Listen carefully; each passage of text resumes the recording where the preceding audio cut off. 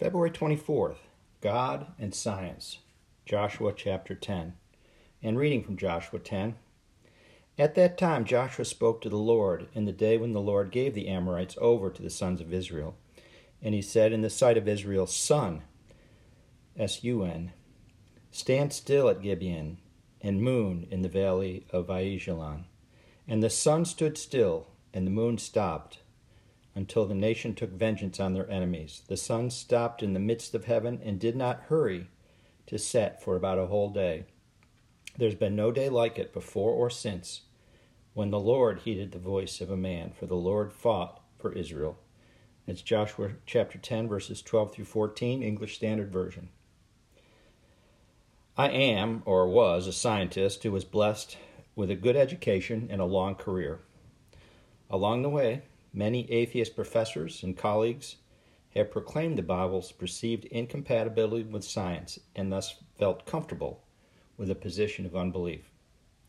Several years ago, I went back to my college to speak to students about our common field of study. Arriving early while chatting with one of the younger professors, he out of the blue referenced these Bible verses. He stated as fact that these verses proved there could not be a God, since the sun and moon could never stand still.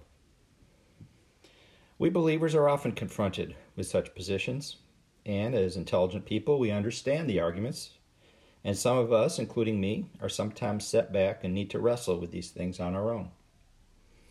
As believers, we have faith that if the Bible says God did something, He did it. Period. We can choose to leave it at that and move on, or we may choose to faithfully explore it a little more deeply.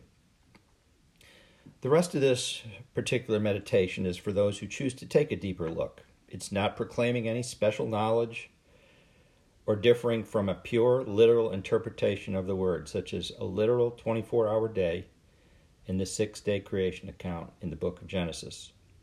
Many believers are perfectly content with that and will choose to move on to the next meditation. And that is perfectly fine. God is very happy with that, and if so, have a wonderful, blessed day. But for those of us who've spent our lives trying to share the gospel with unbelieving scientists, we're motivated to ask for more. We do not consider it blasphemous to ask God to help us reconcile some of these things in our own mind. Many years ago, I was trying to share the gospel with a beloved colleague and was pointing out something in the Bible about creation when he said to me, "Darwin threw a wrench into that."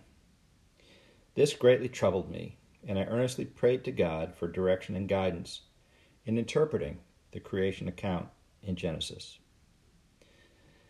At about the same time as my prayer, another of my former colleagues, actually a fellow graduate student, was in another city. He is an agnostic, and he put a book in the mail to send to me. It was the only book he, or frankly any of my colleagues, ever sent me. He said he saw it in a bookstore, he thought of me, and bought it as a gift. The book was called The Science of God, The Convergence and Biblical Wisdom. The Convergence of Science, Scientific and Biblical Wisdom. I'll say that again. The book was called The Science of God, The Convergence of Scientific and Biblical Wisdom by Gerald L. Schroeder. It specifically addressed the scientific interpretation of the 6-day creation of Genesis. The premise of the book is that for the question, did God create the universe in 6 days or 15 billion years? The answer is yes. Using Einstein's theory of relativity, time is measured based upon one's frame of reference. From the standpoint of someone standing at one point in space, the answer might be 15 billion years.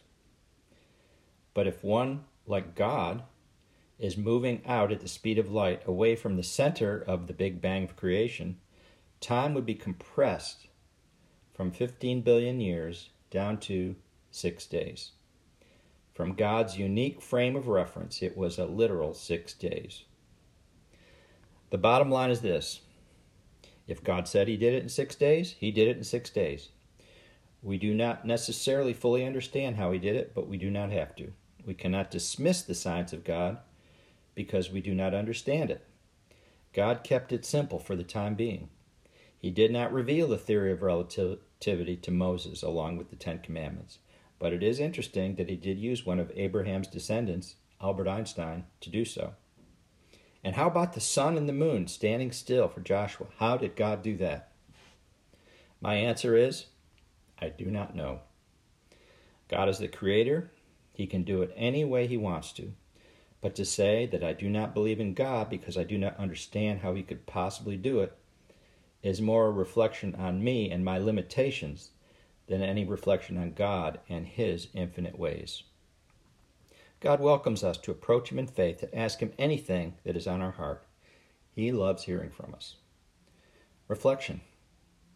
Are there portions of the Bible that challenge your faith? We share these struggles with the Lord and ask for his loving guidance and direction. We ask for faith to persevere, even through the tough times when the way is not clear. And let us pray, Lord, help us to remember that you are God and your word is true. Reveal yourself to us through your word and your presence. Grant us peace and understanding as we trust in your goodness, grace, and loving power. We worship you, the creator and provider of all things. We ask this in Jesus' name. Amen. And have a truly blessed day.